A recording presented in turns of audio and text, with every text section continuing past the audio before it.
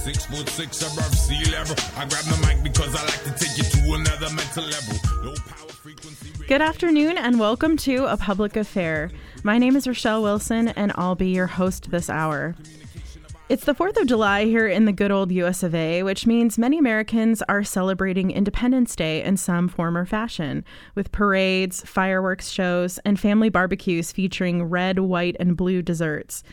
In 1941, the 4th of July was declared a paid holiday for all federal workers, and since then, many businesses have followed suit by offering the day off. Still, this is your friendly reminder that many service industry workers don't get the day off or aren't paid if they do. For many, this holiday meant to celebrate freedom is a source of mixed feelings.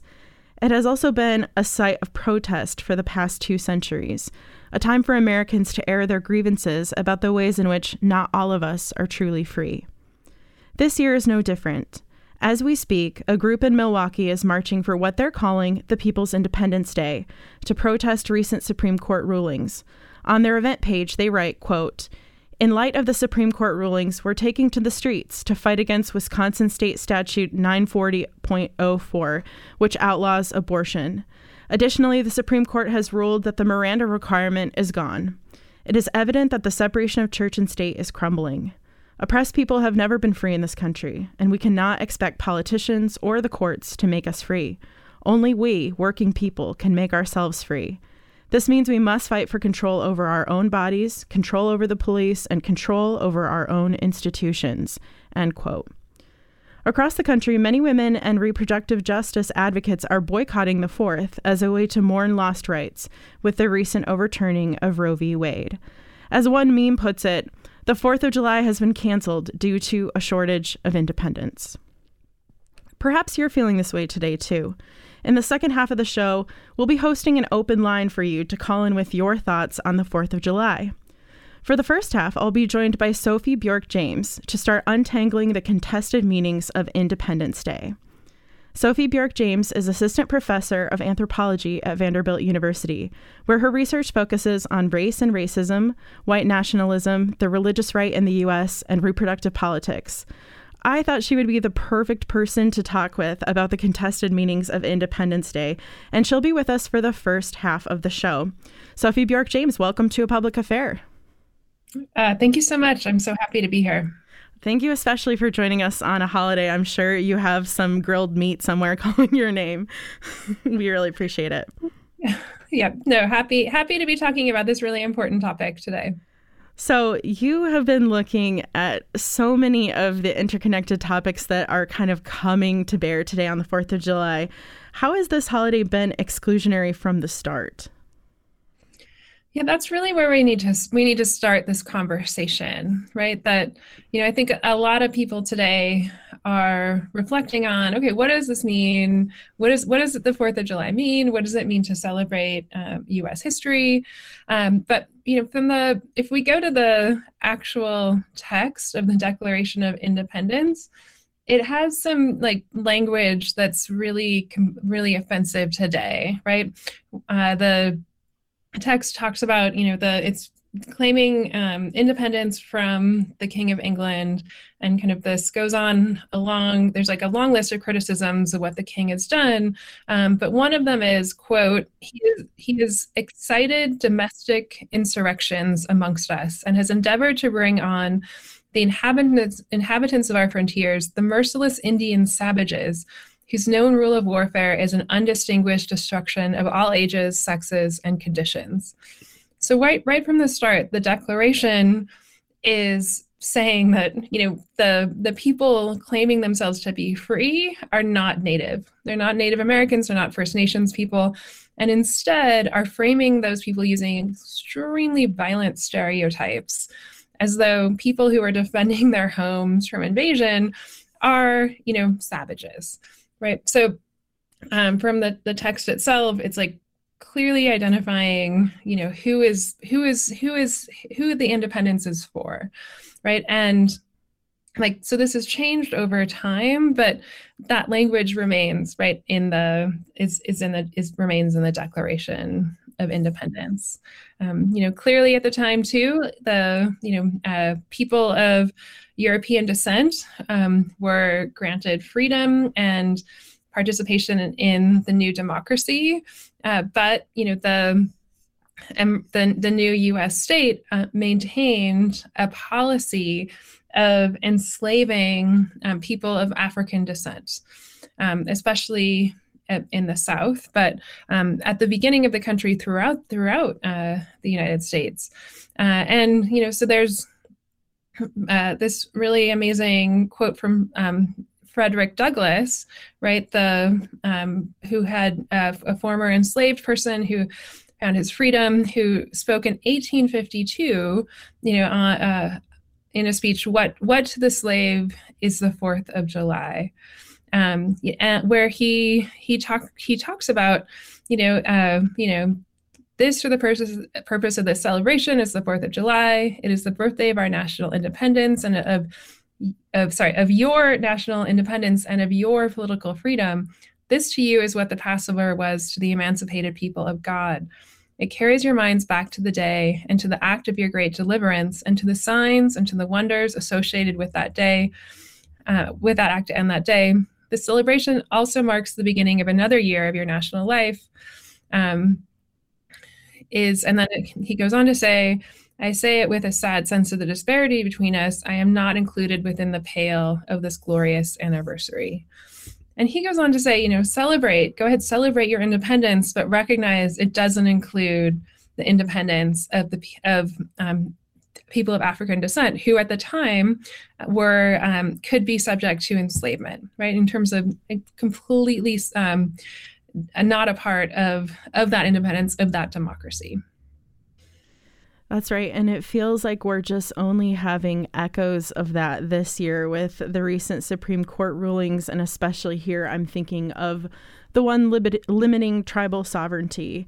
And it just sort of feels like, wow, is it 1776 and not in the good way? So what is happening now with this holiday? I'm wondering, has the rise of white nationalist movements in recent years kind of shifted how people have been thinking about and celebrating Independence Day and national pride more generally? What are you observing? So if we take a step back and think about our current kind of political moment and this partisanship and extremism that we're seeing, I think there's two real issues that need to be front and center when we're understanding these. So one is the fact that the United States has always been multiracial, but it's not always been a multiracial democracy, right? It's been a multiracial, we've always had a multiracial population, but the kind of privileges of democracy that are promised in the Declaration of Independence originally were not offered to everyone, right? Were not offered to people of African descent. They were not offered to Native Americans. Those groups didn't gain full citizenship until the 20th century. Women were denied the right to vote also until the 20th century. So it was very exclusionary. Right. But what we're seeing today is that demographically, sometime within around 20 years or 21 years, we will see a shift towards a minority white population in the United States.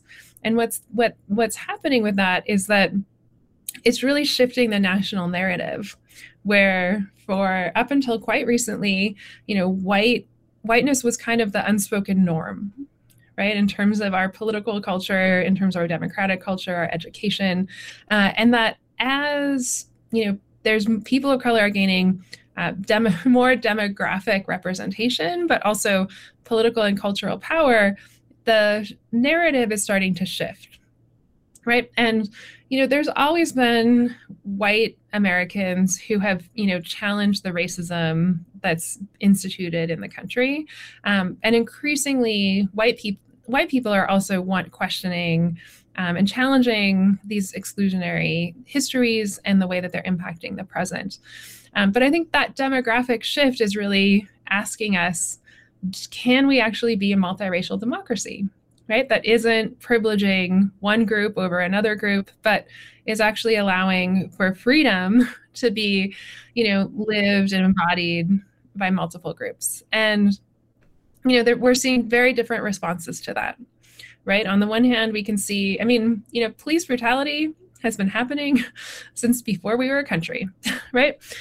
Especially targeting, First Nations, Black, Indigenous, like Latinx people, right? And so what happened with George Floyd is I think it's this touchstone of both it was an egregious murder out in public that was documented, but I think it also represents really this entire history of the United States using state power to oppress people of color, and people rising up and saying, we don't want that anymore, right? We want to have a multiracial democracy. We want, like Martin Luther King's dream that, we're not going to be judged based on the color of our skin, but the content of our character, right? That more and more people are wanting that.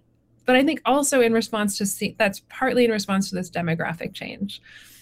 But then we also are seeing, and this is survey data is showing, that increasingly many especially conservative white people, and I'm speaking of this from the social science literature, are really afraid of this change, and that they kind of believe that there can only be a racial hierarchy. And so if white people are the minority, then white people will be persecuted, often they imagine it in the same ways that people of color have been persecuted in historically.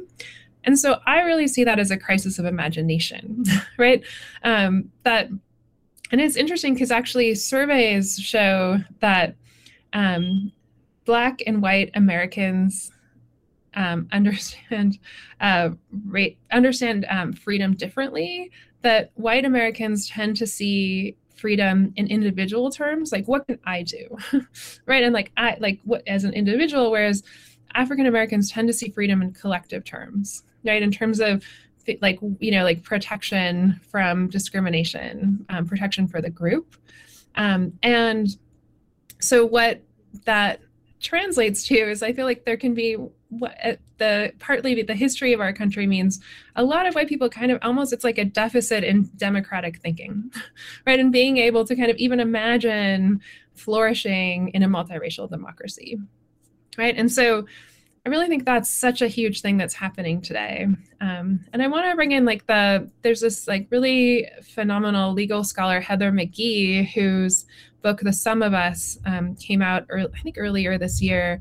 And what she makes this really important argument that racism hurts everyone. It doesn't just hurt people of color. It clearly hurts people of color, but it also hurts white people, and especially lower income white people, because she gives this example of how during desegregation across the South, cities shut down their public swimming pools, filling them in, burying them, as a way to not allow them to be integrated, right? So it's such a great example of how in so many ways, in opposing multiracial democracy, we actually limit public goods for everybody.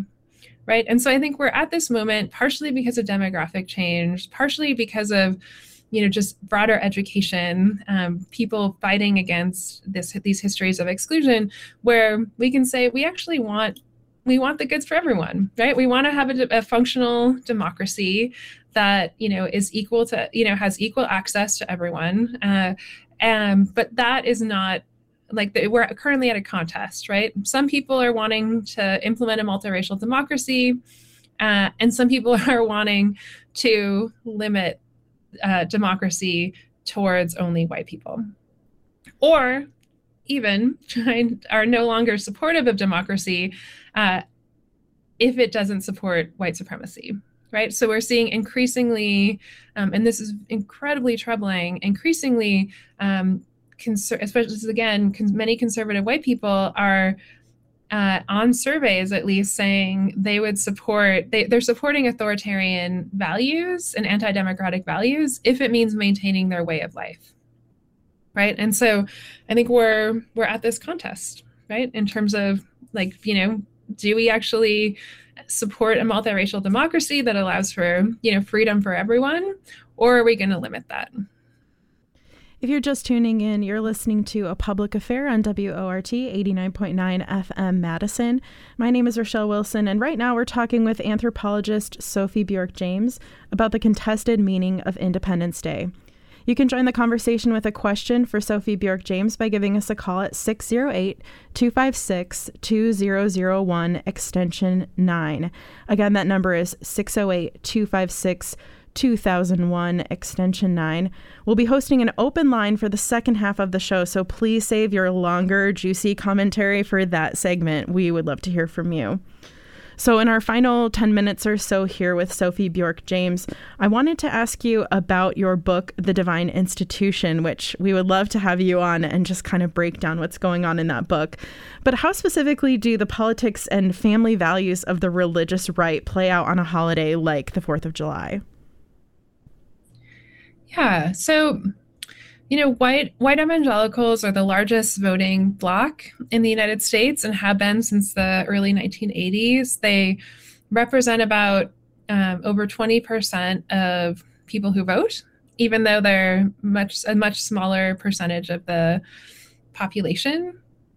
And I did research among white evangelicals in Colorado, and really got to know their worldview. And for many of them, they really don't fully believe in the separation of church and state.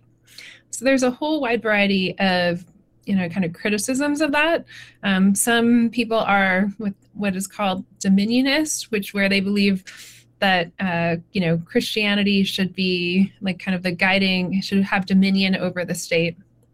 But many feel like the state, the United States was started as a Christian country. It was blessed by God and should remain in following kind of, if it's not following what they believe is like God's imperatives, that the United States will be punished. And so, the main issues that white evangelicals have focused on has been opposing LGBTQ rights and opposing abortion access, like wanting to make abortion illegal. And so I think, that's like, I think that as they are increasingly successful on especially the abortion front, I think that movement, which has been very active in shaping Republican politics for decades, will likely expand. Right now, they're clearly expanding to target LGBTQ rights, and many of them really want to also have the Supreme Court overturn Obergefell versus Hodges, which, granted marriage equality. And so I think, their vision, but I think what many people who are not part of that world don't understand is that that's a vision of their idea about what the state should do. And that state morality is really rooted in, it's very much rooted in policing what they understand as sexual morality and defending the nuclear and patriarchal family. And that's kind of the only role of the state, right? And so you have this one example from Texas, the lieutenant governor who got a lot of attention for a statement that he made about early on in the COVID pandemic, where he said, there's more important things in life. Grandparents should go out there and sacrifice their lives so that for their children and grandchildren's economic futures. Right? There's more important things in life, but he also identifies as being very pro-life, has supported every Texas, anti-abortion policy, and, really identifies as a pro-life person. And, with each of those policies that are passed, makes statements about, this is so important to be pro-life. And so I think if we look at that kind of vision, right, about, okay, there's more important things in life for grandparents, but there's nothing more important than protecting fetuses, is that, it's this vision where the state's job is their moral job is to basically stay out of the economy and let, capitalism reign, but then to really be involved in regulating the family in terms of, regulating families so that if they're patriarchal and heterosexual, they're left to their own devices. They can raise their children however they want. They don't have to vaccinate their children, right? It's freedom within a certain set of families, but policing to make sure that the only legitimate family by the state is a heterosexual family, and reproduction only takes place in the family, or at least under the control of a man, right? And I think, if we look at what abortion does, is it takes reproduction outside of the family unit and so that it's the individual woman, right? And so it's a very different idea of freedom. They want freedom for patriarchal families to function as they will, but not for individual women to have freedom over their own bodies, because that kind of challenges that worldview. But I think it's not just that they don't want women to have freedom, right? It's part of a much bigger vision of both the family, but also the state, and kind of what makes the state moral is through that. And that's just that is a minority view in the United States, but they've achieved so much political power that they're able to kind of implement that view increasingly on the entire country. So it really seems like what's at stake here is these competing definitions about what it means to live freely and kind of what that really means in people's lives. And I know we only have a few minutes left with you, and so I want to send a real loaded question your way. But I'm curious if you think our political climate is changing enough for a more permanent rethinking of what the 4th of July means? Or do you think it'll just kind of continue for most Americans to be the fireworks and the matching Old Navy outfits and kind of like this day of celebration, even as for different reasons, Americans tend to feel that our country is in decline? Mm-hmm. Right. So I think it's people are going to be increasingly asked to take a side. Right. And this partly that's about the other seismic shift that's happened in the United States. Like, one is the demographic change, and the other is social media and the central role of social media in so many of our lives, which has been a way to really politicize people in ways that haven't happened in the past, right? And extremists and far-right anti-democratic actors have really taken advantage of social media algorithms to reach new people. But it's also a way to kind of attach, there's increasingly 4th of July parades, and I'm from the Northwest. I'm doing research in the Northwest on opposition to white nationalism. And, across that region, especially in smaller towns, 4th of July parades, which were always kind of just the community event, right? People could see whatever politics they wanted to in them, increasingly are, being organized by far-right groups, anti-governmental groups, pro-gun groups. And so I think it's in some ways there's that dynamic is happening. But I also think increasingly, we are going to be asked to kind of think, how do we define this? How do we define the history of the United States? And what kind of a country are we imagining it's going to turn into in the future? It's changing, right? It's changing dramatically. But what do we imagine that? What kind of positive view do we have about the country moving forward? And what is it going to take to get there? And either that's, and I think people are going to come down. It's mainly two sides, right? It's a side of, are we going to be for freedom for everybody, right? Or are we going to be for freedom for some, right? And a limitation of rights based on different forms of prejudice. Well, that's all the time we have with Sophie Bjork-James. Sophie Bjork-James is Assistant Professor of Anthropology at Vanderbilt University, where her research focuses on race and racism, white nationalism, the religious right in the U.S., and reproductive politics. So, in other words, we really need to have you back on soon. Thank you so much for joining us, Sophie. Yeah, thanks for the great conversation. Take care, everybody. Absolutely. If you're just joining us, you're listening to A Public Affair on WORT 89.9 FM Madison. My name is Rochelle Wilson, and we just wrapped up our conversation with anthropologist Sophie Bjork-James about the contested meaning of Independence Day.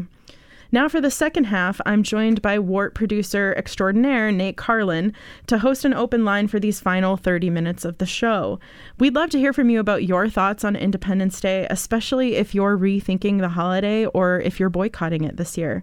Give us a call at 608-256-2001, extension 9. I'm going to give out that number again. Write it down, 608 256-2001, extension 9.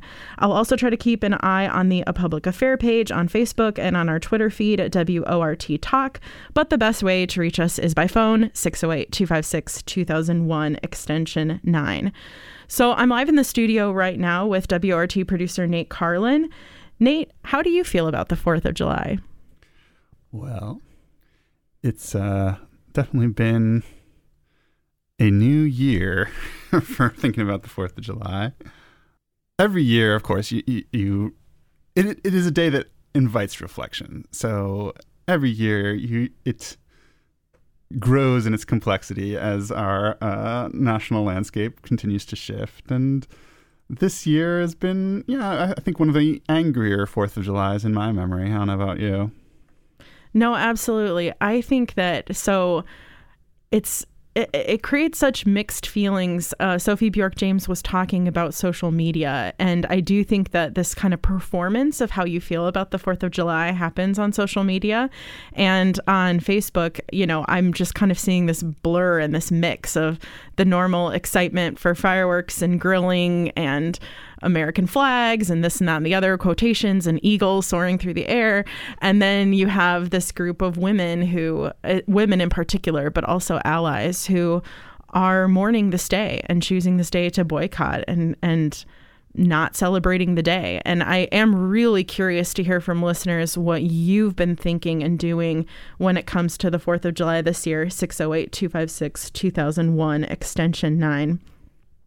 Nate, a question for you, because back when you and I first met, you asked me if I considered myself patriotic, and I was pretty quick to say no, if I recall correctly. And that's because the performance of patriotism we most often see in the U.S. is like flag waving, border closing, American exceptionalism with a healthy dose of white nationalist politics and a dash of xenophobia for good measure. What do you think? Is it possible to be patriotic as a leftist American? And can the concept of patriotism ever be reclaimed, or is it just not really a very good value to begin with? Well, actually, yeah, my thoughts on this have changed since I first asked you that question. Because I think the answer I would have given you 5 years ago is that it's important for anyone who has sort of ideological leanings that are different than this sort of the state line, the usual American ideology, is that it's important to separate the state from the people, and that you can support the people around you, your community, all these people that are technically Americans without endorsing the actions of the state, the government, the America when it's just in the headlines, invading Iraq or whatever it may be. So my first instinct was always to distance the people from the state. But I do think Sophie Bjork-James brings up a really interesting point that a similar distancing is happening on the right, that there is this sort of we are still the people, the state no longer represents us argument happening there. So I do wonder if we are both abandoning sort of the identifying with the state as a position, the left and the right. And if so, where does that leave us? Does the state actually need someone to believe in it in order to go on functioning? And is that what the 4th of July is going to turn into? Is just this attempt to buoy up morale? I mean, the way that the parades it's easy to see when other countries turn towards extremist nationalism, they don't lose their patriotic rituals. They actually get more intense. And you can imagine the 4th of July where there are tanks rolling down the streets of DC or New York, or the kind of extreme militarism that can show up in these things. That's not that far away from how some people think of American patriotism. And so are we headed in that direction of this, or are we headed towards, the question of celebrating freedom, it's a very open-ended one. Whose freedom? What is freedom? I think Sophie Bjork-James hit it on the head. I mean, this is just, we've never really agreed on what freedom meant. So, of course, we've never agreed on what the 4th of July is. So I'm hearing from our executive producer and news director, Shali Pittman. I'm seeing online, and I didn't see this beforehand, that there's a pro-choice rally at the Capitol right now, and protesters are wearing black. That's definitely something I've seen some of my friends saying online, that wearing black is a sign of mourning of the overturning of Roe v. Wade. Now, if you happen to somehow be attending that protest and listening to this conversation, we definitely want to hear from you.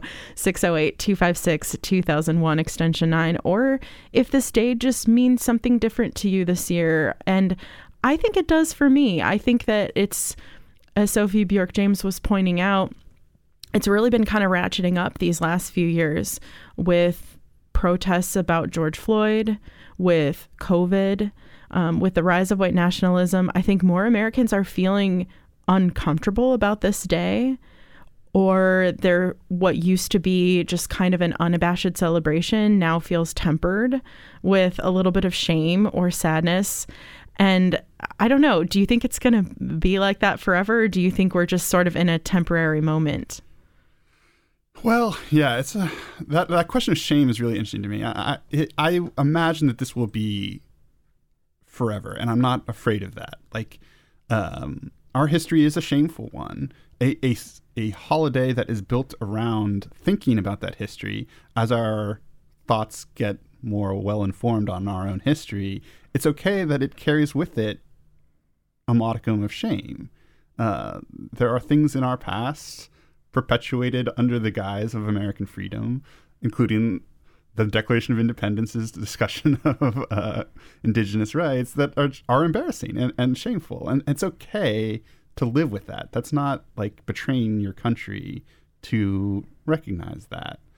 So yeah, I think a 4th of July that contemplates the crimes that America has committed in the past it hasn't lost its way. It's become wiser. We do have a comment through Facebook.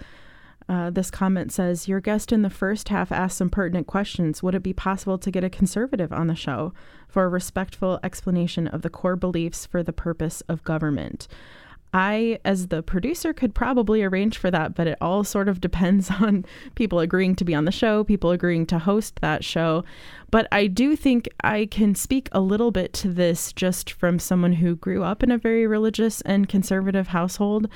I think that for Americans who are Christian, there really is this sense that God has blessed this nation and set it aside for those who wanted the free practice of this religion. And so I think that it's a very sincere belief for many. I don't think it's just always cynical and always meant as a dagger. And I think that this is a group of people who wants to be able to sort of live freely and openly with this particular set of values, and especially these family values. And the 4th of July is kind of a way to do that. So I understand that this is a sincerely held belief for many people, and that is creating a lot of discomfort right now, to have things that you held as beliefs without maybe much questioning through your life suddenly be on the table for lots of heated debate. And for some people, the overturning of Roe v. Wade was a cause for celebration. It's a mission that they've been on for many years, many decades. So I absolutely understand that this is a set of beliefs that many people sincerely hold. And that makes this day also a little bit maybe awkward for them in a new way. Yeah, I agree. I think the question of the Christian role in the state is a central point of disagreement between conservatives and liberals. And the separation of church and state is not constitutional. It's not written down anywhere official. It's in a letter that Thomas Jefferson wrote one time when he was president.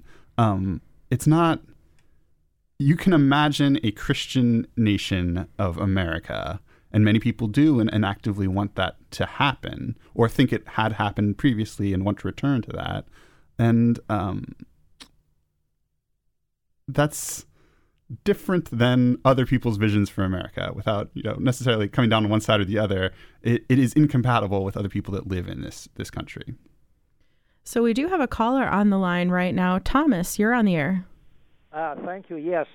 I believe that this country is going towards a fascist state because, like you have just said, Christian nationalism wants the Bible to be the determination of how people live in this country, and they have combined, of course, with the Republican Party, and now, of course, the Supreme Court justices to kind of bring that about, limiting other people's freedom who thought, well, you know, I can be free in this country and say what I want and so forth and so on, and that my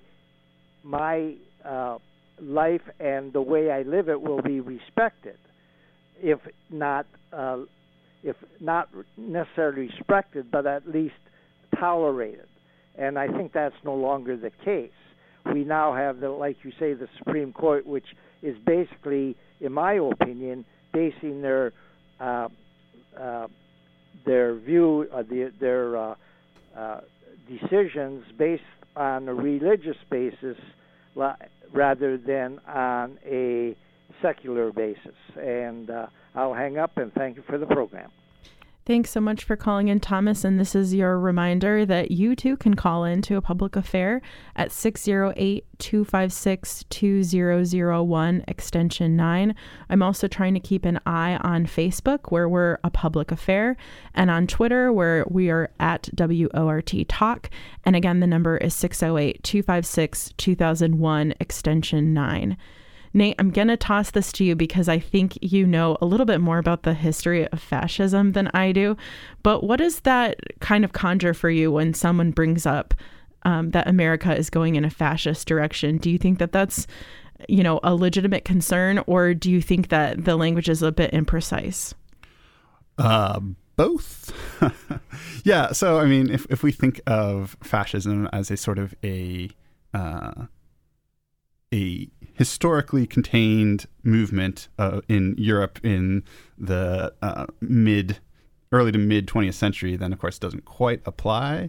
But if you think of it more as sort of a desire to use the tools of the state to have a sort of ethno-nationalism be the state policy, then yeah, I think you could definitely make the claim that there are people that have a fair bit of power in American politics that have that vision, that are dominionists. Yeah. And I think that Thomas also points to something that is a concern for many, that whereas I think some see it as a privilege of living in the United States, that Christianity is kind of taken for granted and considered a majority religion, whether or not it actually demographically is. On the other hand, I think we're starting to see some of the backlash. We do have another caller on the line. Wally, go ahead with your question or comment. Hi, thanks for the important topic here today. I guess I just, as a person who grew up in Wisconsin and as an American, I consider myself to be quite patriotic, and I enjoy wearing the red, white, and blue and shooting guns, but I am not a fascist, and I would use that to oppose fascism. So I think that confluence of patriotism and fascism, here in Madison especially, we can see that I think a true patriot speaks for his country and his fellow person, and not anything else besides that. Thank you so much for that, Wally. Did you want to say more about your ideas about patriotism or about how you're celebrating the 4th? I mean, I'm going to be going out and playing kickball in the rain here and grilling meat, as you might suspect. I often play horn for Antifa marches, and I listened to those this morning, and that made me feel, you know, the tingly feelings of eating candy off a parade route and hanging out with my family. And so I think that and my whole family, we support freedom and public voice and the rule of the people for everyone. And I think we're all quite patriotic, but not fascist. Thank you so much, Wally. I really do appreciate that opinion, someone who's taking back patriotism in a way. And if you think that's you, or if you just have another idea about what this holiday means to you, we do have the phone lines open, and our main purpose today for these next about 14 minutes is to hear from you. That number is 608-256-2001, extension 9. If you would like to call, thanks to Thomas and Wally for hopping on the air with us already. I'm actually thinking about music history right now and how a lot of songs meant to critique end up co-opted by the mainstream as like a celebration. This Land Is Your Land comes to mind, or like Born in the USA, which was used by Trump and his supporters for a while as a kind of anthem. I don't think Bruce Springsteen was too happy about that. And it calls to mind for me that flip double coin of patriotism, kind of like what Wally was bringing up. Who gets to be a true patriot in America right now?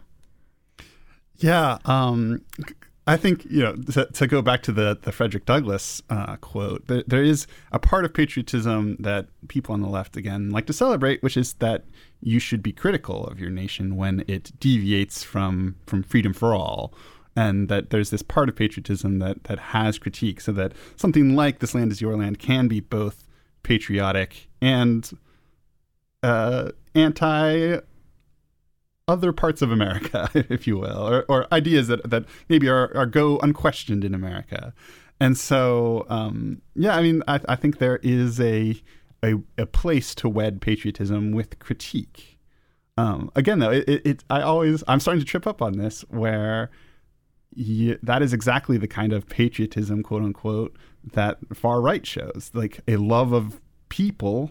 And their definition of people is maybe different than my definition of people, but a love of people that transcends the state, and that they are interested in restoring the power of their people to the state. And it's weird to see some of the ideas of the left of maybe we shouldn't be so loving of our government sort of come back around on the right.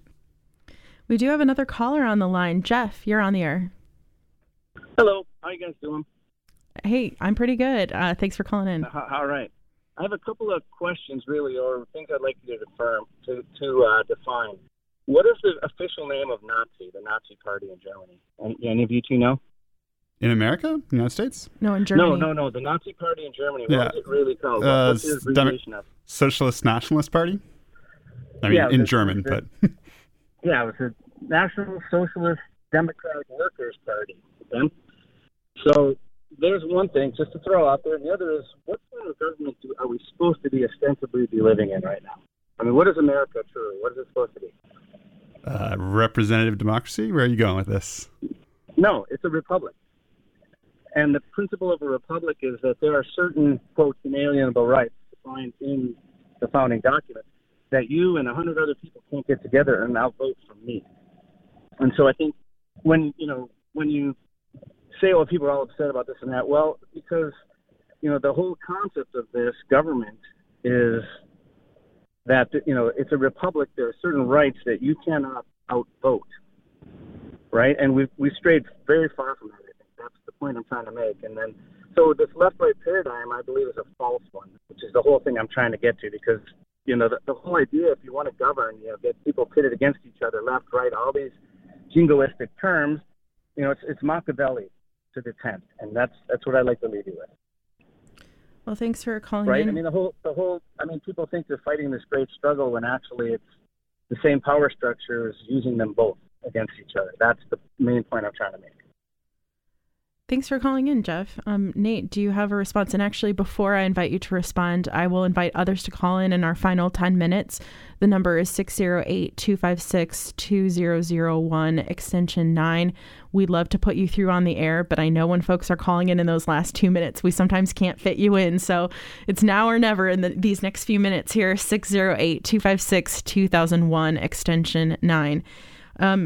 We do actually already have another caller on the line. Francisco?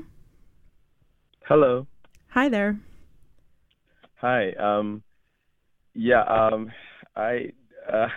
Before I say my comment, I think that the comment that the last speaker made was that the binary system is sort of rigged, that neither party is representative of the people. I think that's a pretty cynical viewpoint, and I think that's what certain elements in the government want you to think, so that you do not vote, and they can just do whatever they want. I think that both parties have problems, in terms of donations, corporate backers, and dark money and all of that stuff. But when you look at the vision of both parties, their platform, well, the Republicans don't even have a platform, but they're widely divergent. And the people that can't see that, are the same people that said there's no difference between Trump and Hillary. And I think that those people need to grow up and understand this is our system. This is a system that we have, and you need to make the best choice possible. I used to tell my friends, if it's the difference between eating a crap sandwich or a dirt sandwich, you're going to pick the dirt sandwich because it's not going to send you to the emergency room. It'll taste yucky, but it's not going to kill you, But my comment was just about the elephant in the room, which is the religiosity of this country in terms of a developed country. I mean, I know that right wingism or rightism is cropping up in Europe also, but they're not wrapped in religious in the Bible, so to speak. They are mostly about immigration and bringing the country back to like its ethnic purity, which very much is the same as here, but having that extra layer of religiosity makes them bring in a lot more people that if otherwise might not agree with what they're talking about. And I do think that so-called Christians, moderate Christians, are in a way enabling the extremists because you're agreeing to their basic premises. They're actually better followers of Christianity than you are because they stick to those prohibitions and those outdated tenets a lot better than you do. You're just a cherry-picking Christian, so to speak. And so I feel that it's the 21st century. People need to wake up and realize that these, Bronze Age commandments or whatever, they don't apply at all to, the reality of the 21st century. We understand biology, we understand sexuality, we understand psychology, and we understand a lot more. We understand science. And for people to put aside their rationality, and, once you swallow one fairy tale, you can swallow any of them. And that's why, you see these people falling for these, outlandish stuff that they see on the internet. You're like, how can someone fall for that? That just seems ridiculous. Like a pedophile ring in a pizza basement. Like, if you know that, how come the FBI is not acting on it? But they have no rational thinking because they've put that aside, and that's called faith. When you get used to doing that, it's easy to do that in other areas of your life. And I'll take your reply off the air. Thank you, Francisco, and thanks for reminding us all of Pizzagate. I hadn't thought about that in a minute. We do have another caller on the air. Don, you're on the line. Hi, thank you for the program. It's very important. I guess I'd like to sort of move in a direction of trying to define what freedom means.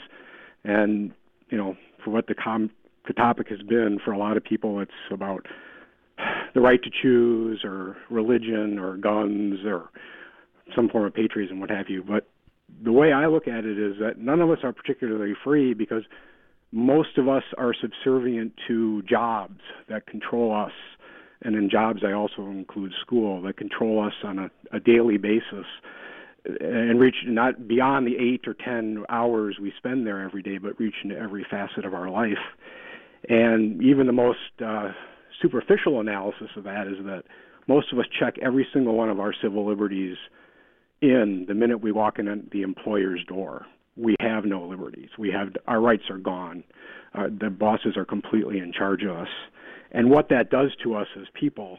And I'd just like to quickly read a quote from Studs Terkel, and this comes from his book Working, and this is what he had to write. Work is by its very nature about violence, to the spirit as well as to the body. It is about ulcers as well as accidents, about shouting matches as well as fistfights, about nervous breakdowns as well as kicking the dog around. It is above all, or beneath all, about daily humiliations. And so we're humiliated daily in this hierarchical society. And so I think, and that has a major impact on us and what we're willing to tolerate from the small number of people who really control this place. And so I think we need to expand what we mean by freedom, that definition, a critical analysis of freedom means. So that's my comment, and I know you're running short on time. So thanks for the program, and I will say goodbye. Thank you, Don. You've got some vigorous nodding around here, so we really appreciate you calling into the show. And your comment about freedom as it pertains to sort of workers' rights and working people brings us kind of full circle back to the beginning of the show when I mentioned the People's Independence Day march taking place in Milwaukee. And they talked about how it's not politicians, it's not the courts who give us our freedom, it's the working people who claim it for ourselves. And so I think that there is definitely an entire show to be had in that definition of freedom as it comes to our working lives. We have a couple more minutes here before we fully wrap, and I want to toss it to you, Nate, for just kind of final thoughts on the 4th as we send people off. Well, yeah, to build off that caller, which was a very interesting discussion. Yeah, it's important to remember that 4th of July is also a holiday, and a holiday is supposed to be a day of rest. And you don't need to take with you all of the political salience into your home. You can leave the stuff that you don't want to take, you don't have to bring it. And just have a day where you're surrounded by the things you choose and you care about. And that is freedom. And there's definitely a freedom to a day off work. It's true. And I brought it up at the top of the hour. Thank you so much to everyone who is working today and providing services to other people and not able to take this day off. And thank you to all the service workers who have the day off but aren't getting paid. I would hope to continue to fight so that can happen for more of us. I absolutely feel that way this 4th of July as well. It's hard to begrudge anyone an opportunity to see a little bit of light in this dark world that we live in. So I do hope that those of you who are listening have a happy 4th of July, whatever that means to you. And that's all the time that we have for today. Thanks to our guest at the top of the hour, Sophie Bjork-James, and to Nate Carlin for co-piloting the second half with me. Thanks to all of you who called or wrote in to share your stories. And this hour of radio was produced and hosted by me, Rochelle Wilson. Next up on Madison Book Beat, George Druckman will be in conversation with Megan O'Giblin about her latest book, God, Human, Animal, Machine. You're listening to WORT 89.9 FM, Madison. 6'6" above sea level. I grab the mic because I like to take you to another mental level. Low power frequency radio modulation. The big sound from underground, another pirate station. We bring the truth to places truth is never heard before. We bring the sound communication of our tribal war. Dark vision fly by helicopters in the night. Attempt triangulation of our station in the fight. Straight from the base, deep down, no precision. High crime treason, we broadcast in sedition. Like the Wall Street morning afternoon edition. Commandeering airwaves from unknown positions. Live and direct, we come and never pre-recorded. With information that would never be re-recorded. Disregard the mainstream, media distorted. We come and listen and supported. Live and direct, we come and never pre-recorded. With information that would never be reported. Disregard the mainstream, media distorted.